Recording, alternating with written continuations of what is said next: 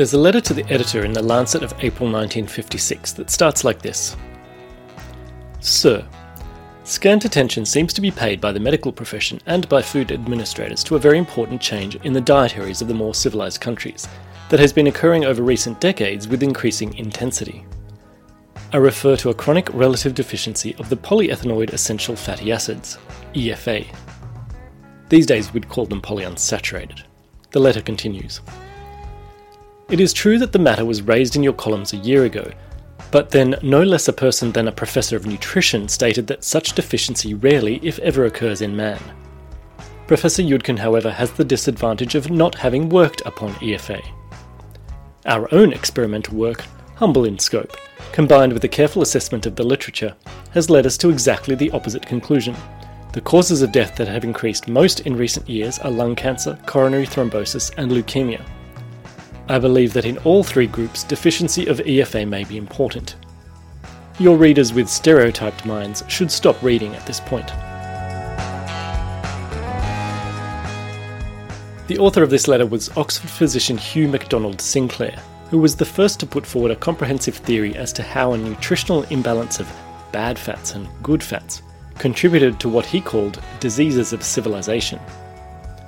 The controversy that he described has, in a way, continued to this day, as outlined in a viewpoint piece in December's Internal Medicine journal titled Omega-3 Fatty Acids and Cardiovascular Prevention, Is the Jury Still Out? In today's episode of IMJ On-Air, we'll hear from lead author Professor Christian Hamilton Craig.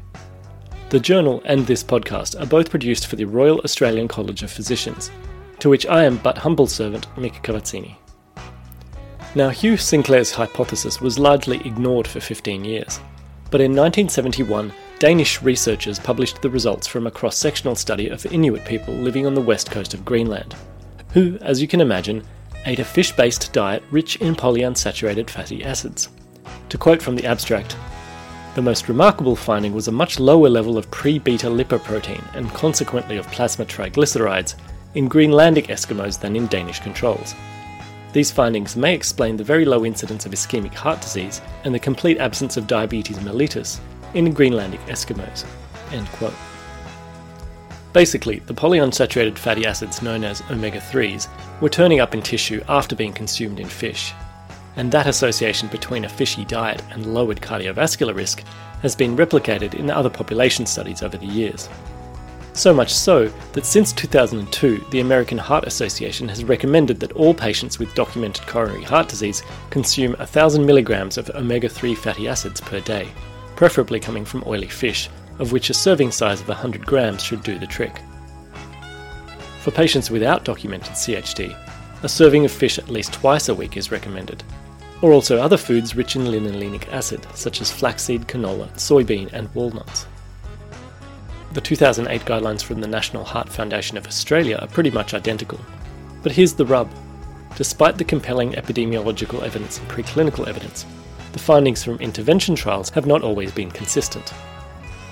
From several large RCTs over the past 25 years, there have been just as many negative or neutral associations as there have been positive ones. Today's guest has tried to make sense of this in his recent IMJ review. But before we hear from him, let me hand you over to the journal's sub-editor for general cardiology and deputy editor-in-chief, Dr. Paul Bridgman. He practices at Christchurch Hospital in Aotearoa, New Zealand, and teaches at the University of Otago.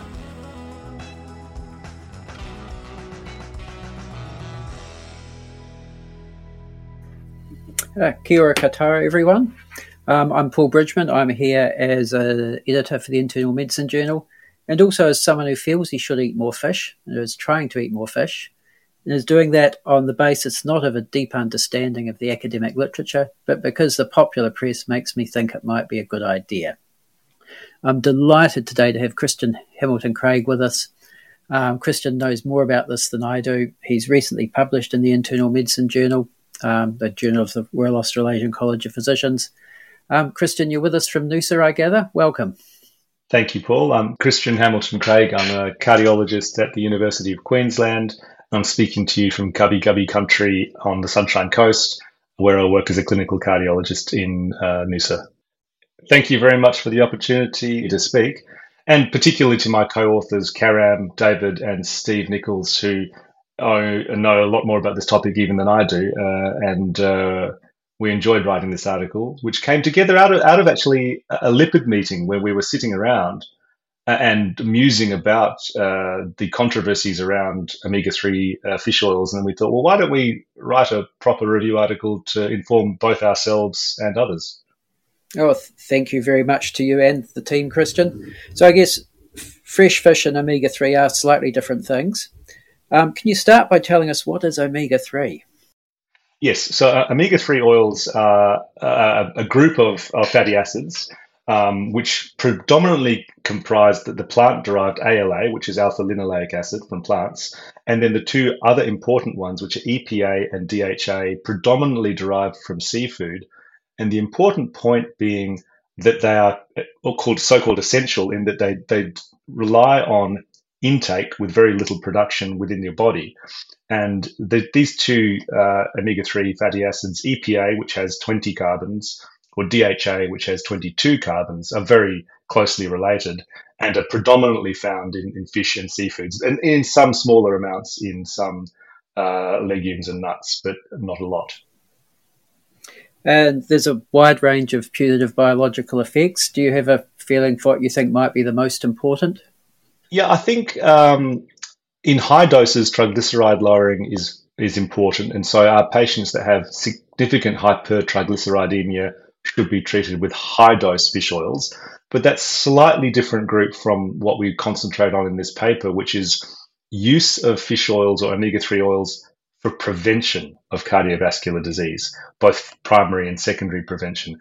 And that's a tricky group because there's been controversial or discordant findings in the literature. But we think that, or the literature proposes that high-dose fish oils lower triglycerides. Well, they do, but they're also antithrombotic, somewhat anti-inflammatory. They do appear to have some membrane stabilization properties, which reduce arrhythmias in the post-infarct patients, and therefore is thought to improve cardiovascular outcomes, we think. But the jury is still out. So that is, I think you're correct. It's in the primary and secondary prevention of coronary events that is probably the area of widest interest here. Unlike dietary modification, we do have randomized controlled data with the omega-3s. Do you want to talk us through, first of all, the pros or the positive studies? Yeah, I'll be in brief. I mean, this area first came about with some early research on observing Greenland Inuit who had a very high marine intake of EPA DHA, which was then trialed in the Italian trial, the GCP trial in post-infarct patients, published in 1999, about 11,000 patients using a moderate dose of EPA DHA, so about 800 milligrams a day. In that particular trial, they showed a decrease in cardiovascular events, particularly in arrhythmic sudden cardiac death post-infarct. So we still think that's probably a useful group. And that's there was a quasi-randomized post-coronary bypass study that also had reduced outcomes. So that's a positive trial. This was followed by two other positive trials which are different. There's a Japanese intervention trial which used EPA alone, and I think later we'll discuss EPA versus combined EPA DHA, but the Japanese trial didn't have a placebo group. So there was a reduction in events, but it's not a placebo-controlled trial. More recently, and I think more famously, there's the Reduce It trial, which is a big trial published by the large trialists group in America. And this used a so-called purified icosapentile ether EPA, which has just been approved by the TGA in Australia for clinical use. And it was high-risk patients with either coronary heart disease or at high risk, and they were given a big dose, 4,000 milligrams a day. And dosing is probably an important part of this story. So in that trial, there was a significant difference in the two groups. But we might come to why that is later, because there may be issues with the comparator placebo in that trial, which may have changed outcomes. So those three, the GCP, the Japanese trial, and the Reduce It, showed reductions in events, whereas Steve Nichols, co-author and just recent past president of the Cardiac Society, was the lead author of the Strength trial, which is a large trial using a similar dose, about 4 grams, but they had used a combined EPA DHA, so both types of oils. And in that trial, there was no difference. So it wasn't a negative trial; it was a neutral trial. And the combination of these evidence has left us scratching our heads a bit as to what the truth might be. Yes, Steve's group certainly went for a good dose in strength. What do you think the significance is that they included DHA as well as EPA in their active arm there? This is a personal understanding, and forgive me if the biochemistry is complex, but my understanding is that the EPA is also metabolized into DHA after ingested, when it's actually metabolized by the body. And the majority of action of fish oils at the membrane level is probably DHA mediated. So I'm not convinced that EPA alone is the answer, but I just don't think we have enough data to separate the two. So my personal practice is I use EPA DHA combined, because that's what you get in your average fish oil capsule, is a combination of the two oils. I'm not clear that the so-called purified EPA alone makes a huge difference for the cost. And the cost is not clear. They've just entered the market in Australia, and we don't have a clear price point. So I don't know. So I guess strength was a neutral trial. Yeah. I gather the confidence intervals may overlap with the reduce it. How do you put the two of them together? Yeah, I think that's true. So there is quite a nice meta-analysis looking at both strength and reduce it combined. And they do a forest plot, which is one of those sort of plots which have the confidence intervals, and they do indeed overlap. And if you look at the totality of evidence in a meta-analysis group of about 135,000 patients recently published, it suggests, but I guess not confirms, that supplementation with omega-3s does reduce the risk of major cardiovascular events by about 5% and the risk of cardiovascular death by 6%. So reasonable improvements. So that's relative reduction. So I guess the absolute risk reduction is modest. So there's some controversy around which fish oils to use in which groups, but I think there's little controversy about dietary fish. And just to explain to the audience, about 100 grams of salmon, so a pink salmon, Atlantic or Pacific salmon, will give you about 1,000 milligrams of EPA DHA combined. And most pieces of salmon, if you go to a fish shop, is probably around the 200 gram mark, roughly. So it's a reasonable dose in fish, but not in white fish. So the type of fish you eat does matter. Perhaps we just come back to the placebo comparator and reduce it. I think many of the audience will know there's concerns that was a mineral oil placebo rather than corn oil. Do you know, Christian, if anyone's tried to unpick that and map through what the adverse effects on the surrogate endpoints might be, and if it had been a corn oil comparator? Yeah, it's an unusual scientific situation where, for some reason, the trialists chose a mineral oil rather than a more neutral corn oil that was used in the other trials. And in this trial, there's a very elegant sub-study published fairly recently by Paul Ridker showing that in the placebo group of Reduce It, LDL cholesterol went up, lipoprotein A went up, CRP went up by a large amount, 38%, interleukins, etc., went up.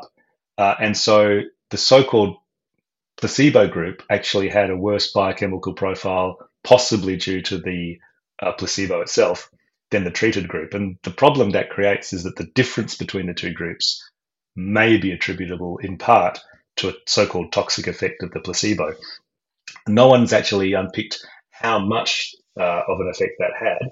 In the response by the authors, they said it had a so-called small or difficult to measure effect, but it really casts doubt on the reliability of that trial in terms of the efficacy of the fish oil as opposed to the toxicity of the comparator. And all of the other placebo-controlled arms, such as Jupiter, Cantos, and Strength, used a corn oil, which is neutral. So I think that leaves the science of it in equipoise. So is it fair, Kristen, to ask you, how often do you eat fish currently? Yeah, it is fair. I live in Queensland, and in fact, the access to good quality oily fish isn't as good in Queensland as other states. I think most of it gets exported. So I try and get to eat fish twice a week if I can.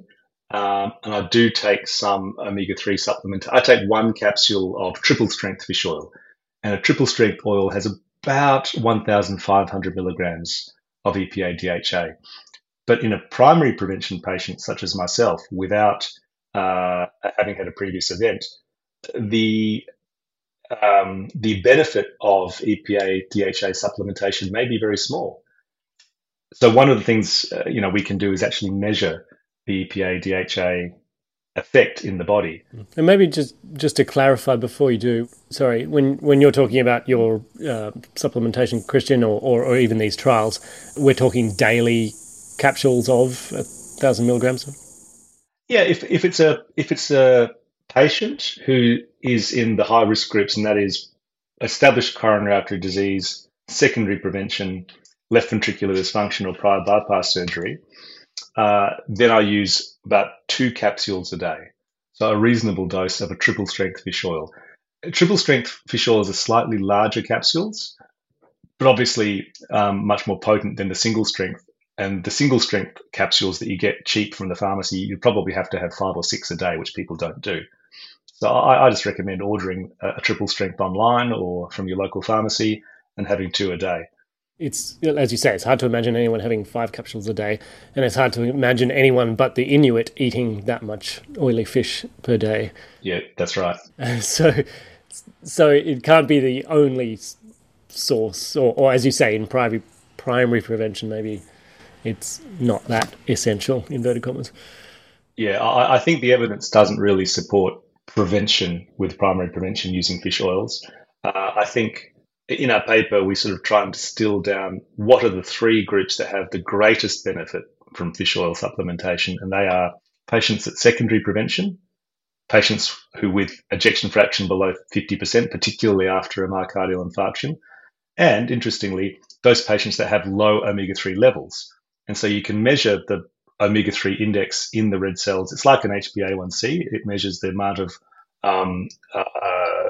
EPA DHA in the red cell membrane, and that costs about $100 by the major pathology providers. There's no Medicare rebate for that.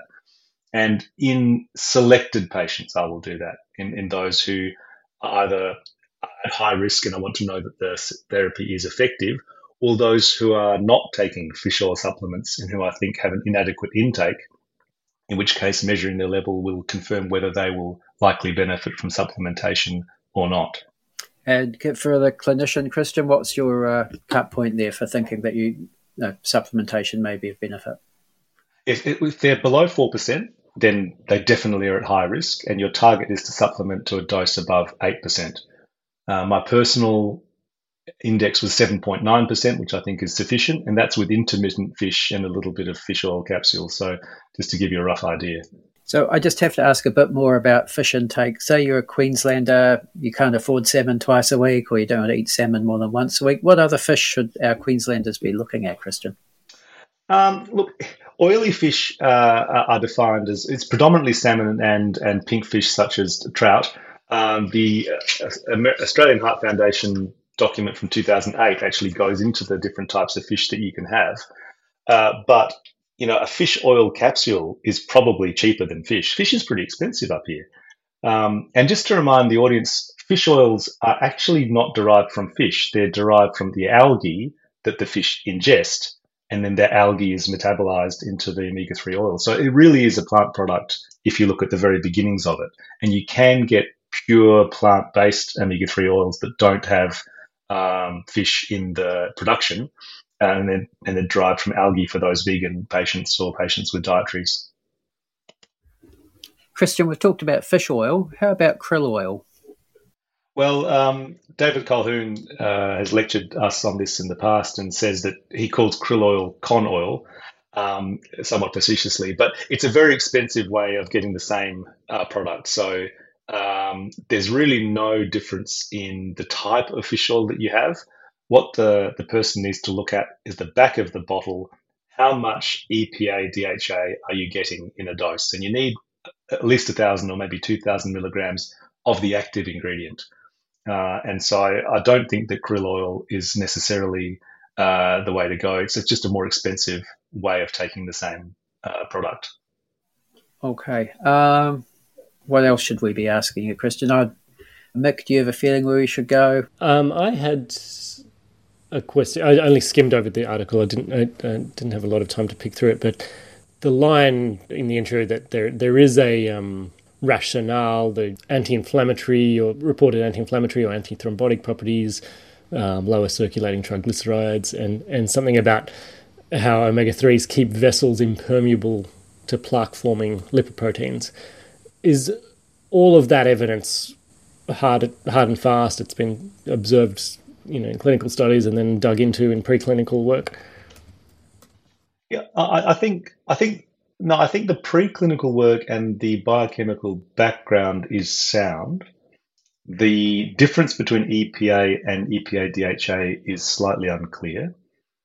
I think it's an area which does attract interest from both public health providers and the general public themselves. So they're interested. People want to know, should they be eating fish or fish oils? And therefore, there is an imperative to improve the evidence base and tighten up the science. And really what we would need to do is have a appropriately powered large-scale trial in patients with an adequate dose of fish oil, in whom the effect is accurately measured so that we're measuring their omega-3 index, and then with a comparator that's genuinely neutral placebo. So that would be the next step, and that would probably have to be a fairly large-scale funded trial. And currently I'm not aware of any plans to do such a trial. And where are the guidelines at the moment? Typically just point to secondary prevention, people with a documented history of coronary heart disease? Predominantly, yes, because they're the groups in which omega-3 supplementation has been shown to have benefit in multiple trials and meta-analyses.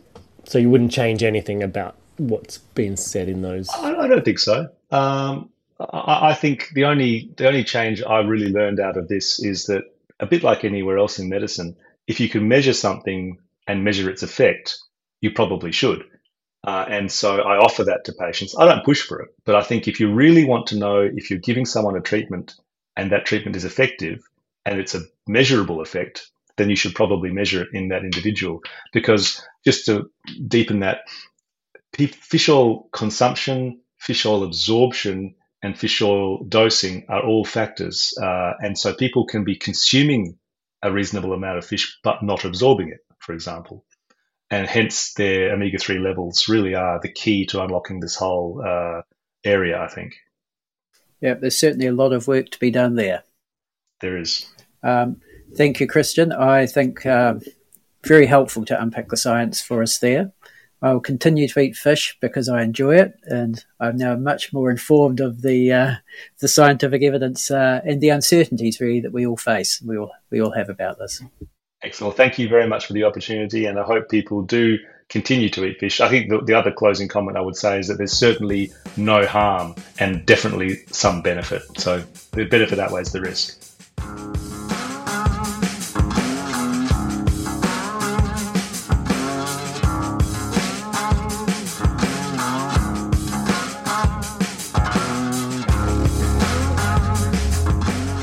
Many thanks to Christian Hamilton-Craig for joining this episode of IMJ On-Air, and to Paul Bridgman for volunteering yet more of his time on top of his editorial work for the Internal Medicine Journal.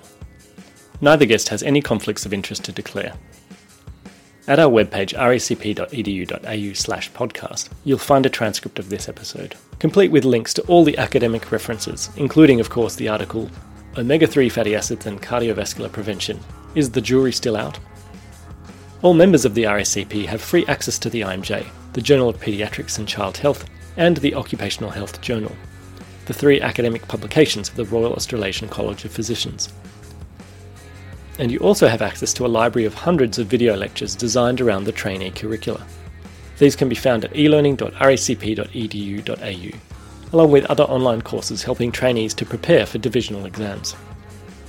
For fellows, there are courses walking you through activities that meet the MBA's requirements of strengthened CPD, via auditing of one's practice outcomes and collecting feedback. This podcast was produced on the lands of the Gadigal people of the Eora Nation. I pay respect to their elders past and present. I'm Mick Kabazzini. Thanks for listening.